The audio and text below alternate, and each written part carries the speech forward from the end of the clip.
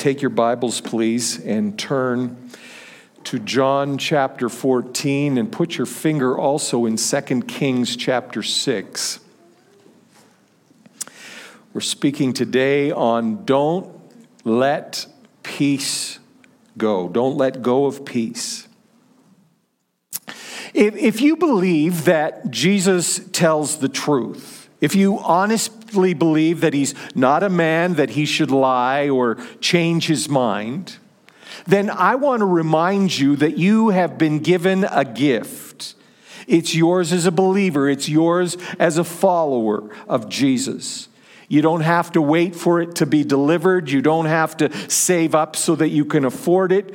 Jesus calls you by name. Jesus calls me by name and says, Bill, I'm giving you a gift. John chapter 14, verse 27, I'm giving you a gift. It's peace of mind and of heart. And the peace I give you is a gift the world cannot give. So don't be troubled. Don't be afraid. We have a very 21st century North American understanding of what it means when we hear those words. Peace. To us, it might mean a lack of conflict, an absence of war. We know that right now there is no peace in Ukraine or in Syria or in Colombia or in Myanmar or in South Sudan. There are wars there. There are conflicts, uprisings, strife in those places right now. There's no peace. There are people there that have peace, but there's no peace. That's a partial understanding of this word peace, but it's not in fact a full nor a biblical sense of what peace means. In the book of Exodus, chapters 21 and 22, Moses attempts to explain how personal loss, how tragedy should be handled. When somebody comes and destroys your property, Moses says, when a thief comes and steals the things that are yours, you've been made less complete. What you had and who you are has been depleted.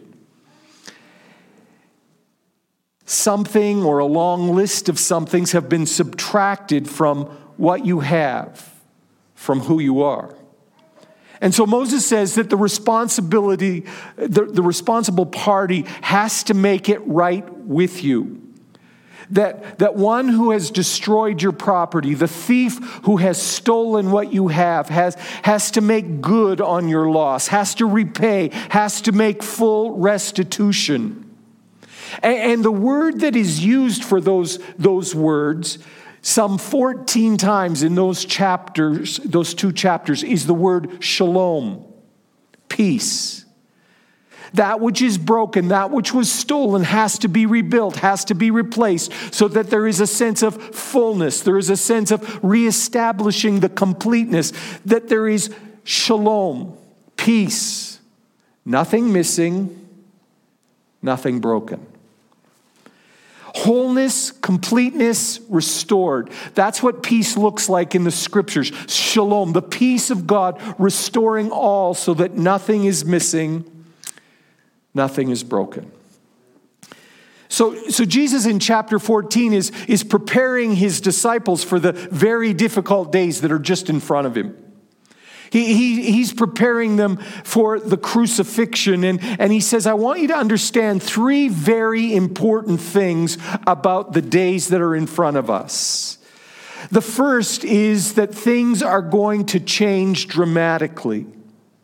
I'm going to die. And I want you to understand this. I must die. I must die to fulfill the purpose of the Father for my life. The payment for sin is on my life, and it must be made. The second thing that I want you to understand is that I must rise again. To win the battle over the devil, over death, over sickness, it will validate that what I've said is true, and it will prove most definitively who I am. And the third thing that I want you to understand is that after all of that is finished, I'm going to go and stand at the right hand of the Father, and the Holy Spirit will come, and he, after all that has been accomplished, and he will be sent by the Father, and he will be with you in my place, and he will help you remember and understand my words and my deeds. So that's a lot of change that's going on. And the hearts and the heads that are hearing this information, they're not ready. They're not willing to go there. And so they didn't hear the words of instruction and insight that Jesus was speaking. And Jesus understood that. And so his next words are the words that we've read just a moment ago. I'm giving you a gift. This is a legacy. This is a permanent gift from me to you. My peace, my shalom, my completeness, the fullness of who I am, all that I have is made available to you so that you know no shortage, you know no lack. This completeness, this peace will restore all that's been stolen, all that's been broken. It will bring you back to a place of wholeness in both your mind and in your heart. Where the fear of death would come and attempt to break you down and make you worry and unbalance you about what you believe, what you count on, then the peace that I give you will come and make you whole, will keep you complete in all of the turmoil that's ahead. My peace I give to you. In spite of what's going on, you'll be at peace. This peace I give is unlike anything the world has to offer, Jesus says. They may be able to find a room, a spot where there's no wars, no noise, no conflict. But they can't guarantee that trouble won't reach you. They can't quiet the brokenness. They can't stop the worry, the anxiety, the nattering voices that disrupt the quiet of your isolated room. The world has no shalom to give, no peace. I do. Only I can give you this gift of peace, this completeness of mind, body, spirit, and it's what I give to you now. So, and this is a very important part of the text where Jesus says, I give you peace, so don't let go of the peace. Don't let it slip out of your hands. Don't let trouble upset you to the place where you're missing the peace. Don't let fear drive you to a tormenting destination to live out all the days of your life. Don't let go of the peace. Remember, my peace is a restoration of wholeness. Nothing broken, nothing missing. It's my gift to you. For that peace to take root in our life, in our experience, we have to be willing and ready to wrestle through, to discover the answer to two very important questions. The first question is, who is God? Does he have the ability to make good on his promise of peace? And secondly, if God does have that kind of ability to enforce, to deliver, to establish peace in the most terrifying, troubling of times, will he do it for me? The scripture constantly reveals information to us about the greatness of God. The text announces the titles of God as a way of helping us to discover something about who he really is. He is the truth. He doesn't just tell the truth. He is the essence of truth. He's the one who has always existed. In an undefeated state. He has never been defeated. He is currently undefeated and will always be alive and always be undefeated. He's all-knowing. There's not a secret, a plot, a scheme that he doesn't know about. There's not a weapon that's been developed that he is unaware of, knows how it works, knows how it can be neutralized and destroyed. He knows the plots and the plans of evil dictators and mad scientists who dream about taking over the world. And he promises that they can make all the plans they want, but my purposes, he says, will always prevail. He's everywhere present. So while God is dealing with the drug lords in Colombia, he's fully aware and involved in what's happening in the Ukraine and in Syria. He's fully engaged with who's here today in this room right now, not limited by time, not limited by space, not consumed or distracted by busyness. He's called the victorious King. And he stands above every other king that ever has been, ever will be. He has no limit in power. Nothing is too difficult for him. Those pictures, those descriptions are given so that we can, to the best of our ability, know something of who he is and what he can do. Our responsibility is to discover, by being so close to him, by being so connected, that they're not just titles, but they're realities that affect you and me every moment of every day in our life. Peace is primarily anchored in the greatness of our God.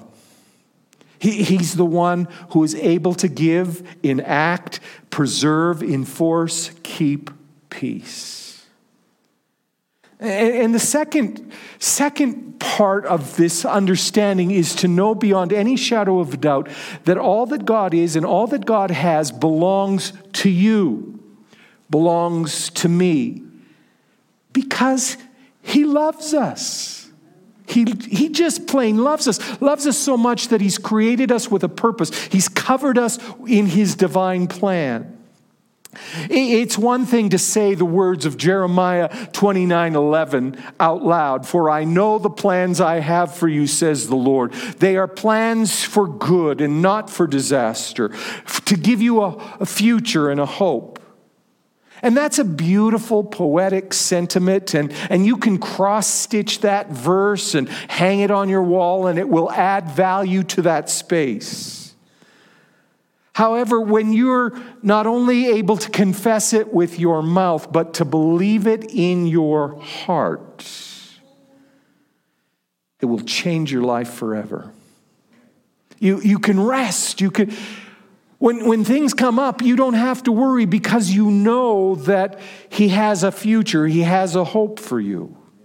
Here's the truth. No matter what you've done, where you've been, what has occurred to you, no matter what your rap sheet says, or the prosecuting attorney tells the court about you, this is true. God always has, God always will, God does right this moment love you more, and he could never love you any more than he does right now, and he will not love you any less.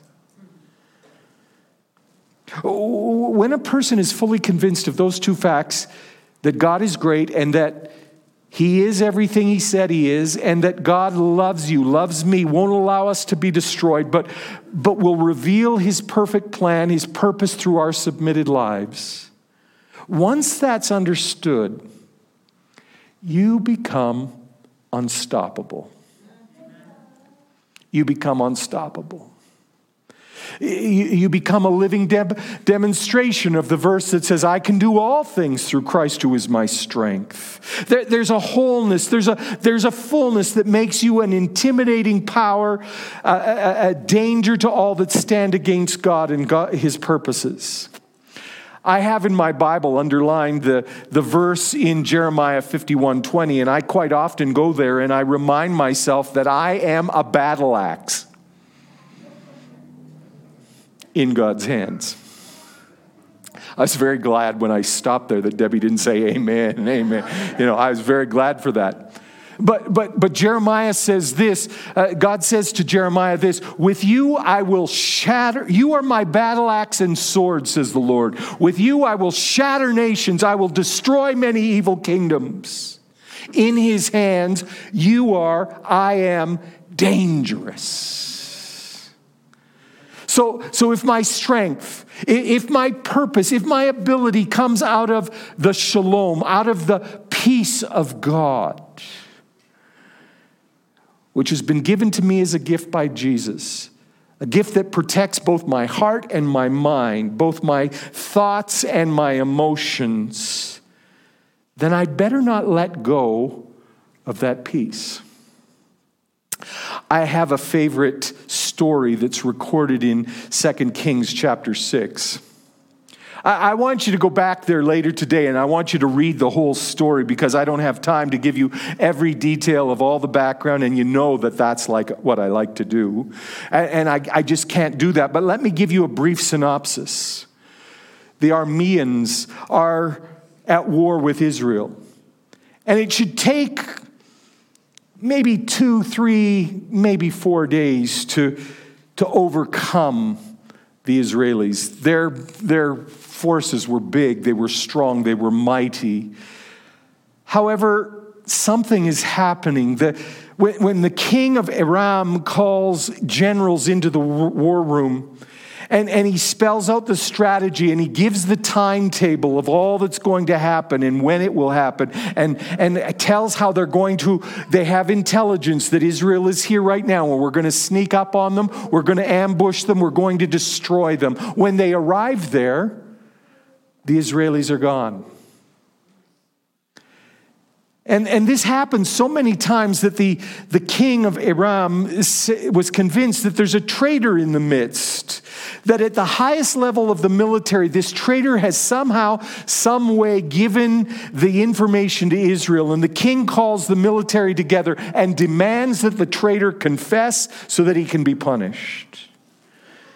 And one of the officers replies, "Listen, Your Majesty, it's not us. It's not us. They have an unfair advantage. They have in their ranks, there's a prophet in Israel, and his name is Elisha.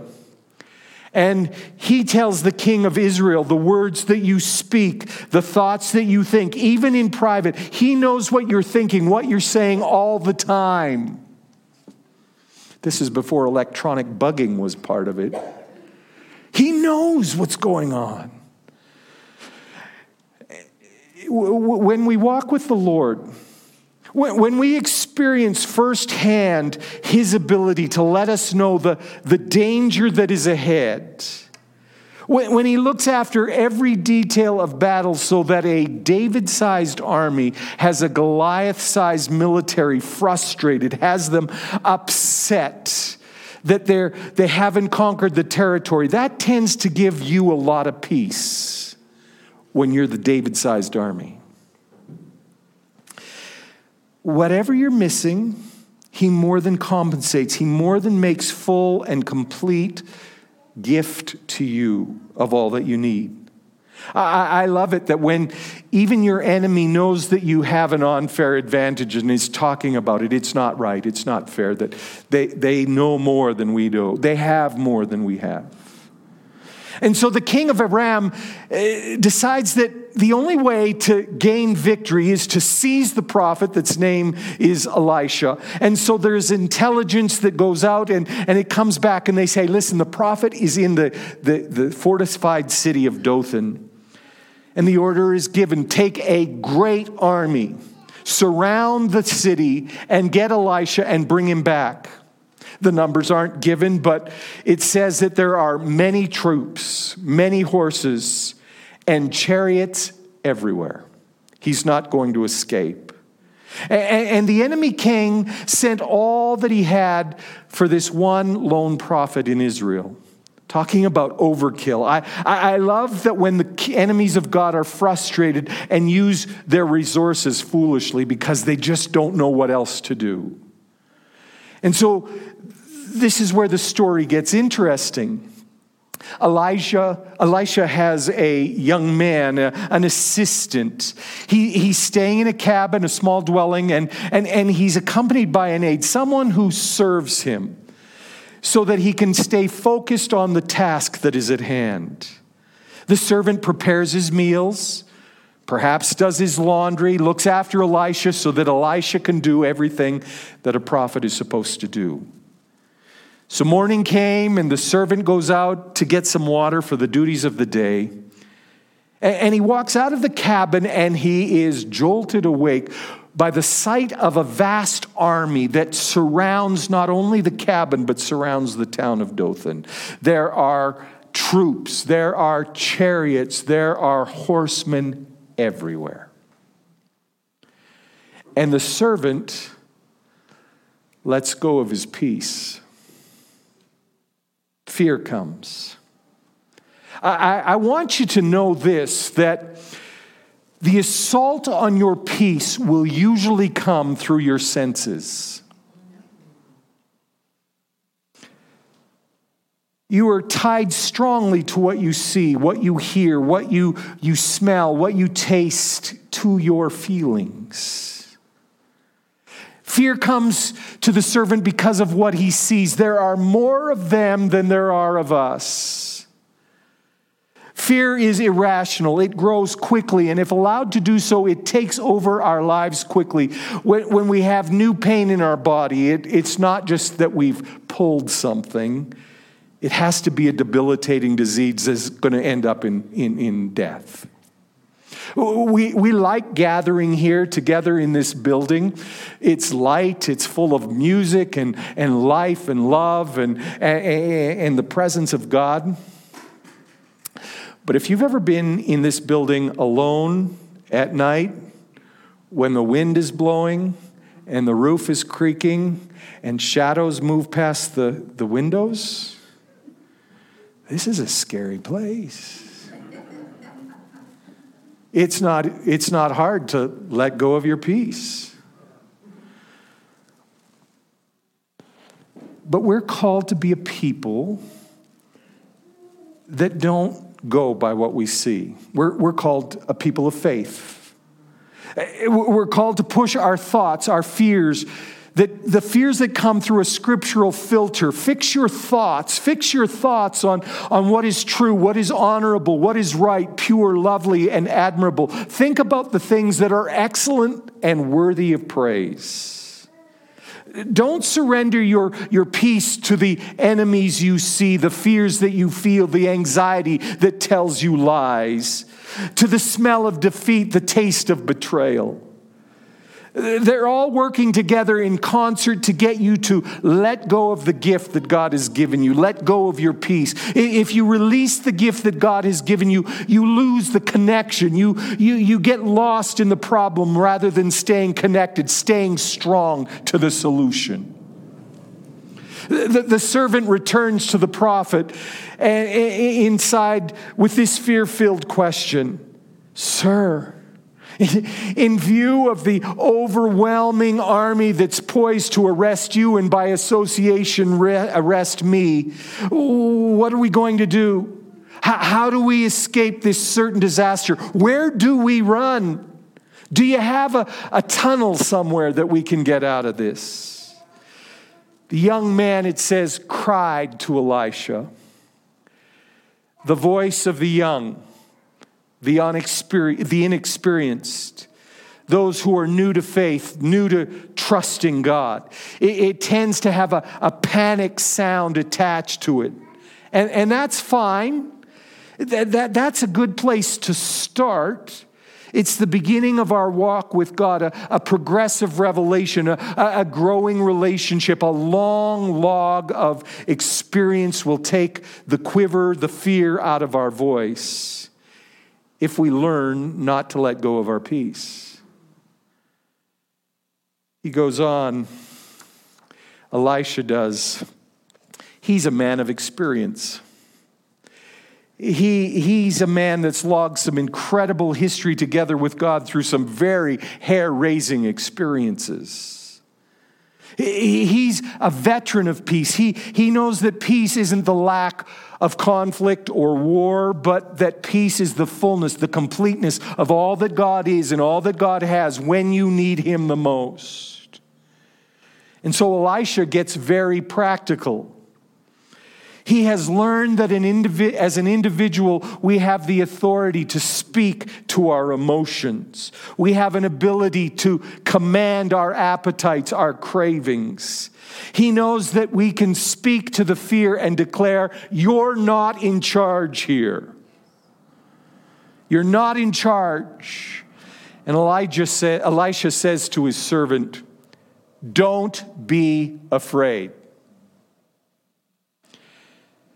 The way that we're built, we react to pressurized situations.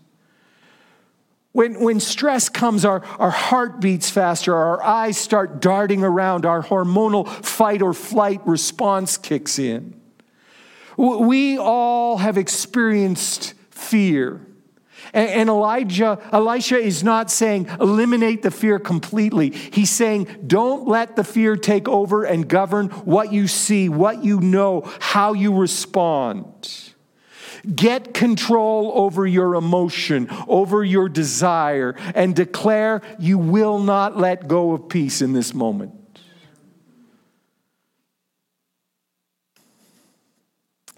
God has not given us the spirit of fear. He's given us love. He's given us power. He's given us a sound mind. He's equipped you to keep focused on the mission and on the call that's on your life, on the purpose that God has in you being here. So first thing, don't surrender. Don't let go of your peace because of fear. The second thing is to verbally, mentally, start to rehearse what you know about God to be true. Recall how God has saved you before. Announce and own promises that God has given to you in his word. My God shall supply all my needs according to his riches in Christ Jesus. God has promised me that he will not leave me. He will not forsake or abandon me. Greater is he that is in me than he that is in the world. No weapon formed against me shall prosper. The enemy will come at me one way, but God will cause him to be scattered 7 ways. Rehearse what God has said to you about your assignment. In my almost 37 years here, I have had a few hundred times when I've been tempted to quit, tempted to walk away, go to another assignment. But I go back to the promise that was made to me right here at the front of this church on an early Tuesday morning in the September of 1986. He just whispered this: "It's bigger than what you think." And I'm just curious enough. I'm just hungry enough not to quit before I see what that means. I rehearse the promise. The promises of God have a resounding, have a loud, definitive yes from heaven to our needs. And the voice of God says, amen, so let it be. Let it come forth now.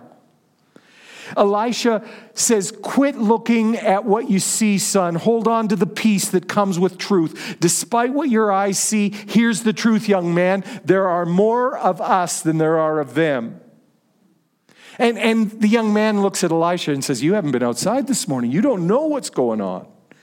There are troops, there are horses, there are chariots everywhere. There's you and me.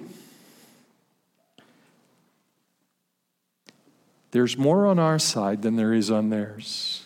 That's the truth. And the victory has been awarded, and you need to know that we have more on our side than they have on ours. And the servant doesn't see it that way. He's stuck at the report that his senses are giving to him.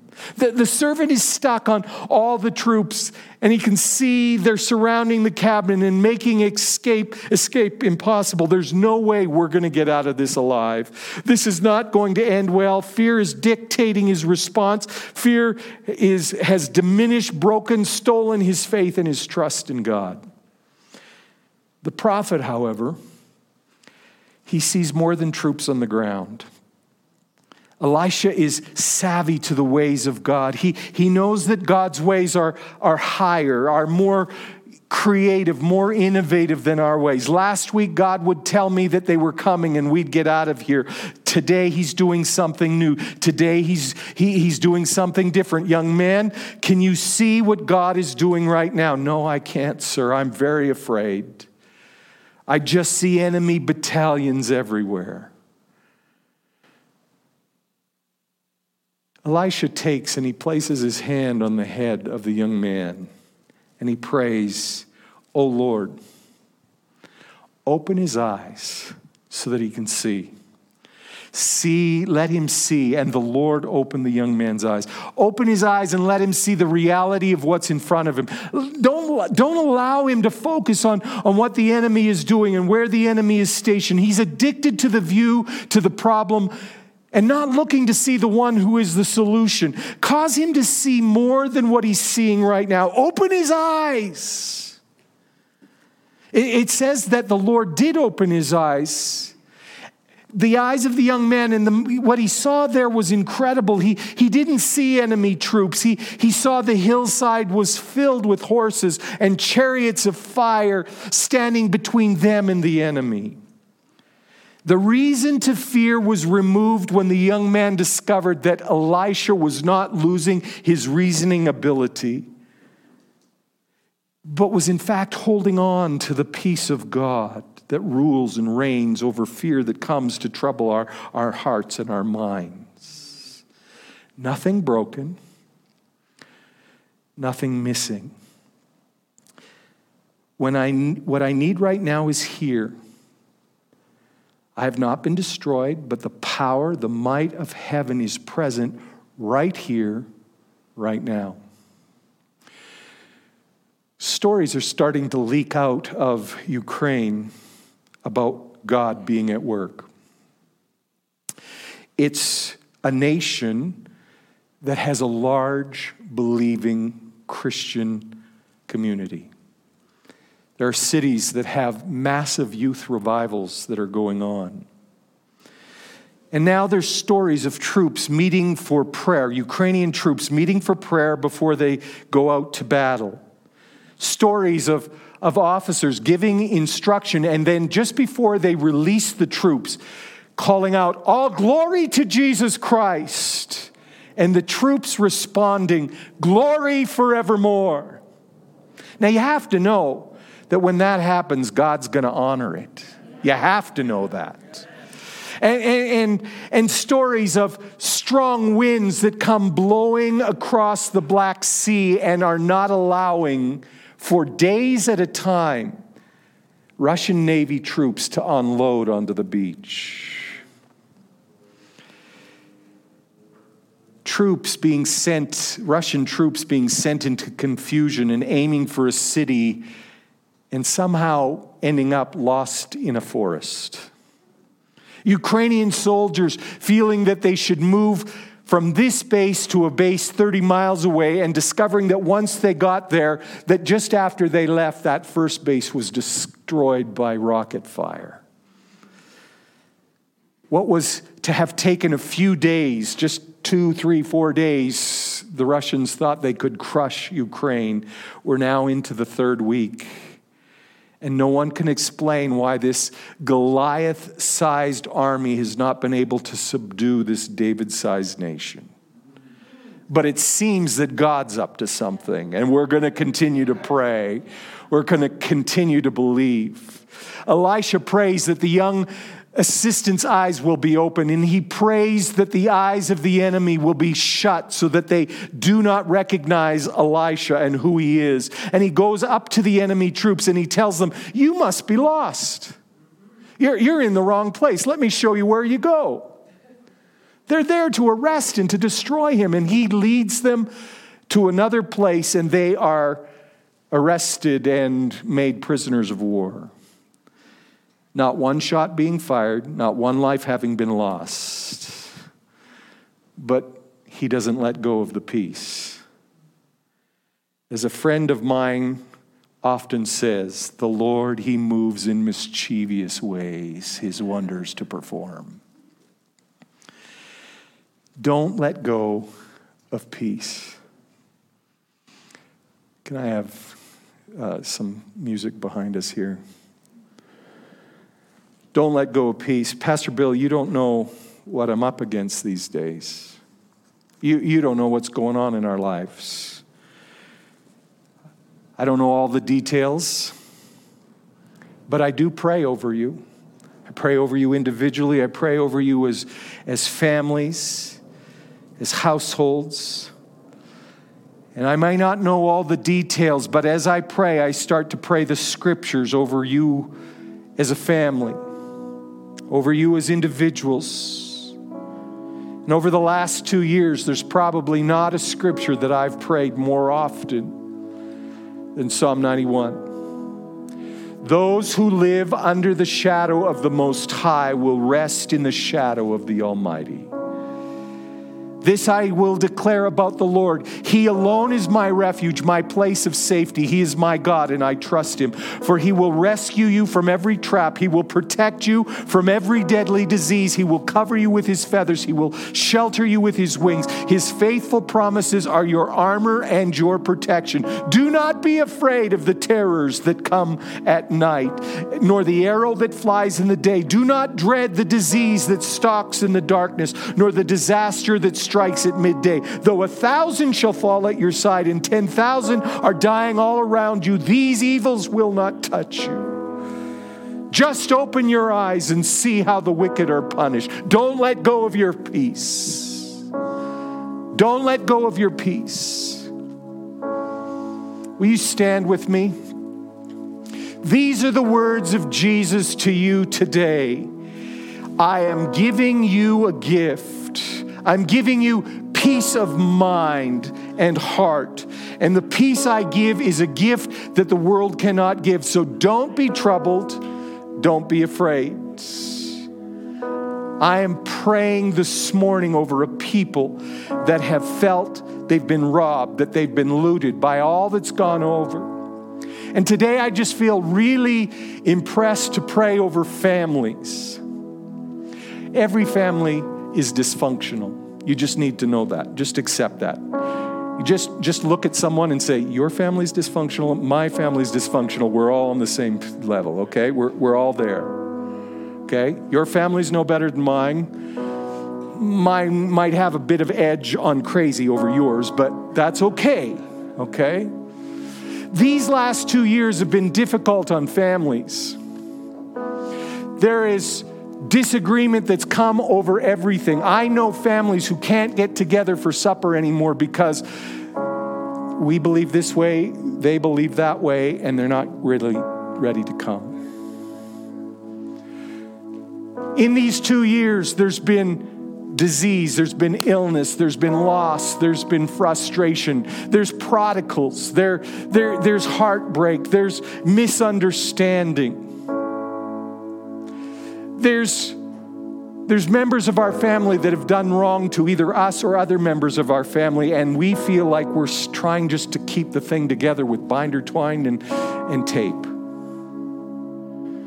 I know this, we're not going to let go of peace. And so if you have a family that's in need, you may have one member who's struggling. You may have a prodigal. You may have division in your family. You may have sickness in your family. You might be short of cash or have someone who's short of funds in your family, somebody that you lay awake at night and worry about. If that's you, I want you just to step out from where you are and come and stand here. Doesn't matter. Nobody's going to ask you what's going on or what's going on in your family. But if that's you, you come.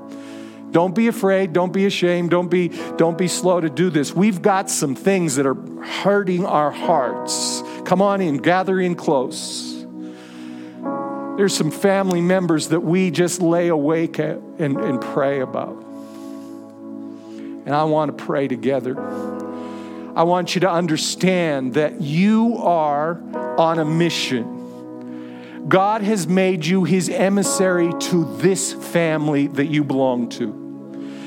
And for that reason and that reason alone, I can't afford to have you let go of your peace.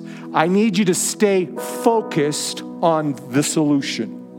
I need you to stay focused on Jesus, because he's going to use you to pull the parts together. Well, you don't know my family. There's no way this can happen. It can happen. It can happen. I have a nephew. Who 10 years ago wasn't serving Jesus. He came back to the Lord at Debbie's mom's funeral. And that was amazing. And he's been growing and he's been developing. And just a couple of months ago, he wrote to me and he said, listen, I have this issue. Will you pray with me? And I've been praying every day, just, God, will you be with him? Will you give him the solution? Will you give him the answer? This is a complex thing. It's beyond my understanding. It's beyond his understanding, but it's not beyond your understanding.